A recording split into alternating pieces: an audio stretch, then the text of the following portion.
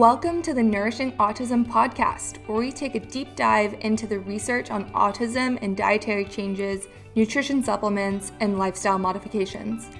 Every week, we break down nutrition topics in an easy-to-understand way for you to feel less overwhelmed and feel confident on your nutrition journey with autism. Hello, everyone, and welcome to the Nourishing Autism podcast. I'm your host, Britton Coleman, the autism dietitian, and happy 2022.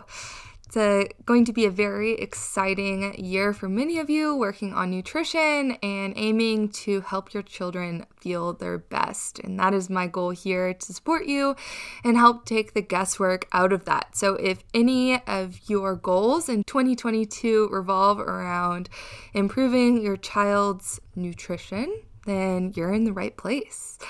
This week, we are going to talk all about why traditional picky eating strategies do not work for children with autism and can even land them in a worse nutrition state. This is a topic that I'm really passionate about and I easily get worked up about because the wrong information is often given to parents and causes them or their child to struggle even more with nutrition and in certain situations even land in the ER due to malnutrition. So this is a really important topic to talk about, and I really want to spread this information because a lot of people are misinformed about this, and this also might be validating for a lot of parents who have been given the wrong nutrition advice on how to expand their child's diet and just feel it in their gut that it is not the right approach for their child. One of the biggest pieces that I'm talking about is the Starve It Out method, and I've talked about this method in my podcast before in one of my earlier episodes in this podcast, but the Starve It Out method is basically when you take away all the child's preferred unhealthy foods and just start giving them newer, healthier foods and expect them to just start eating when they're hungry. And why this is really harmful for autism is because a lot of times the reason that a child with autism is selective in the foods that they will eat is not just because they're choosing to be picky. It's because it's rooted in a deeper sensory processing issue, and that is not going to resolve with hunger. It could also be related to some kind of oral motor issue, which also is not going to resolve with hunger. And so when we use this Starve It Out method for a child with autism, we are not resolving the issue of why they're a selective eater. We have to really work with those underlying causes: sensory processing, oral motor issues. Do they have gut issues that are causing them to feel so uncomfortable that they can only eat a few comfort foods?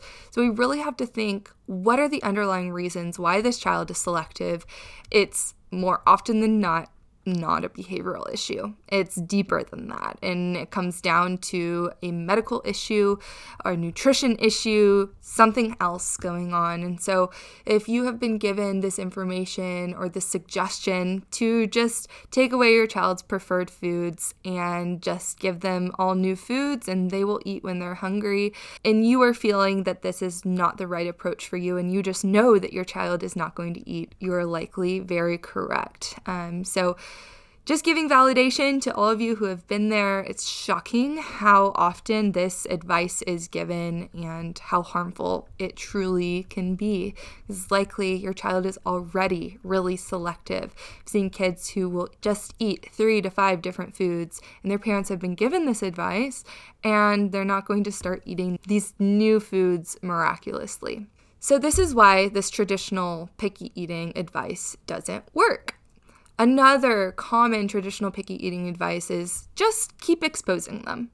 And while overall, I do agree, we need to have continued exposure to new foods in order to learn about it, in order to become more comfortable and trust that food and gain confidence.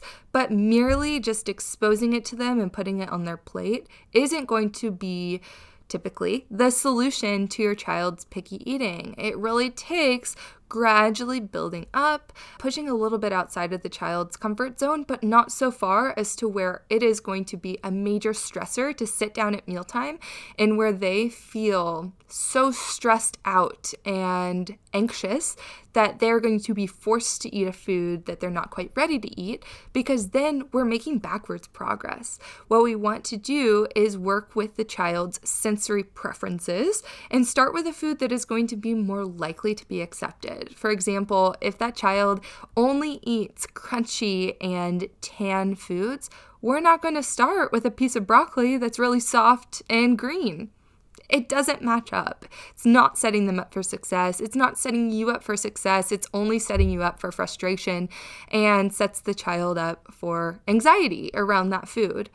So the approach to eating that I use, I know I've mentioned this before, but it's the SOS approach to feeding, and it is so incredible for kids who have sensory issues and sensory processing difficulties because it works with their sensory preferences. We start with the foods that they currently like, and we create a food chain in order to help brainstorm different foods that they're more likely to try and more likely to fit with their sensory profile. It is so great to work alongside a feeding therapist who is trained in this type of feeding therapy and or a dietitian who is familiar with it as well, because I will say in traditional dietetics school, they're not teaching us the ins and out on picky eating and pediatrics.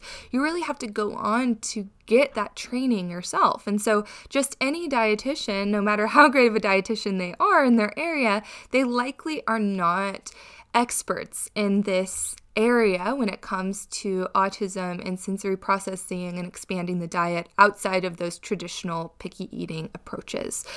So, all of that being said, you also didn't go to school to be a feeding therapist. You are the child's parent, and so we can't expect you to be the expert if you haven't gone and gotten that training or had somebody who is an expert to guide you. So, it's so important to have somebody who can support you on your healthcare team and help you take those next steps to help your child be successful.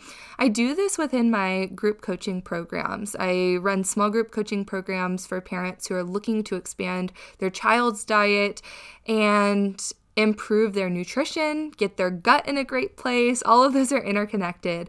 And I teach families how to do this. And because it is in a small group setting, I'm able to foster this really special community of parents who are all working toward the same goal.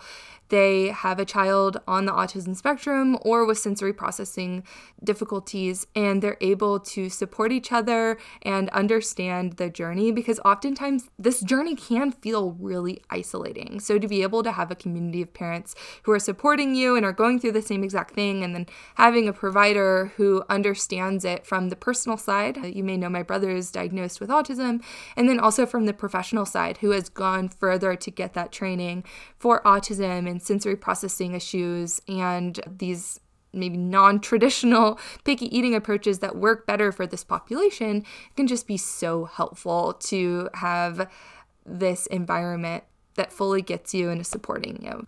And if that sounds like something you're interested in or something that you'd like to learn more about, you can go to my website, autismdietitian.com, and click on the group tab, and you can either get on the wait list, or if I'm currently enrolling, you can sign up for a discovery call. And that way you can learn more about the program and decide if it's a good fit for you.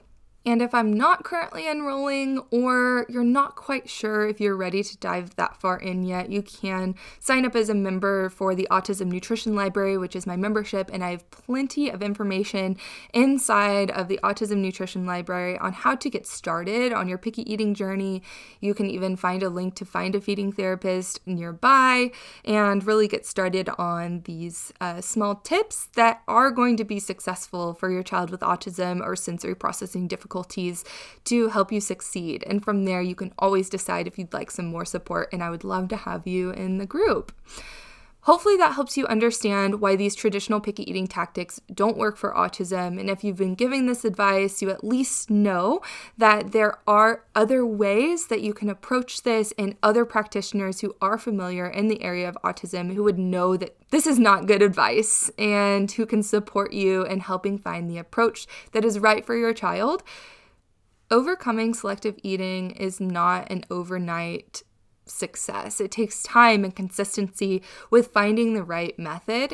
So if you need some support, if you need some accountability, you need a community, come join the Autism Nutrition Library or get on the wait list for my next group. And I would love to help you find that community, accountability, and consistency to help you be successful and to help your child feel their best and thrive. That is it on this week of Nourishing Autism. Join me next week on the next episode, launched every Friday morning. And I would love it if you left a 5-star review on my podcast. It helps me reach even more and more families and help them expand their child's diet and help their kids thrive and feel their best. I'll see you next week. This podcast is brought to you by the Autism Nutrition Library, a one-stop hub and community for all things autism and nutrition, created to help you explore evidence-based nutrition approaches that have proved to be effective to help individuals with autism feel their best, do their best, and be their best. Join now by visiting autismnutritionlibrary.com or by stopping by my Instagram @autismdietitian. See you next week.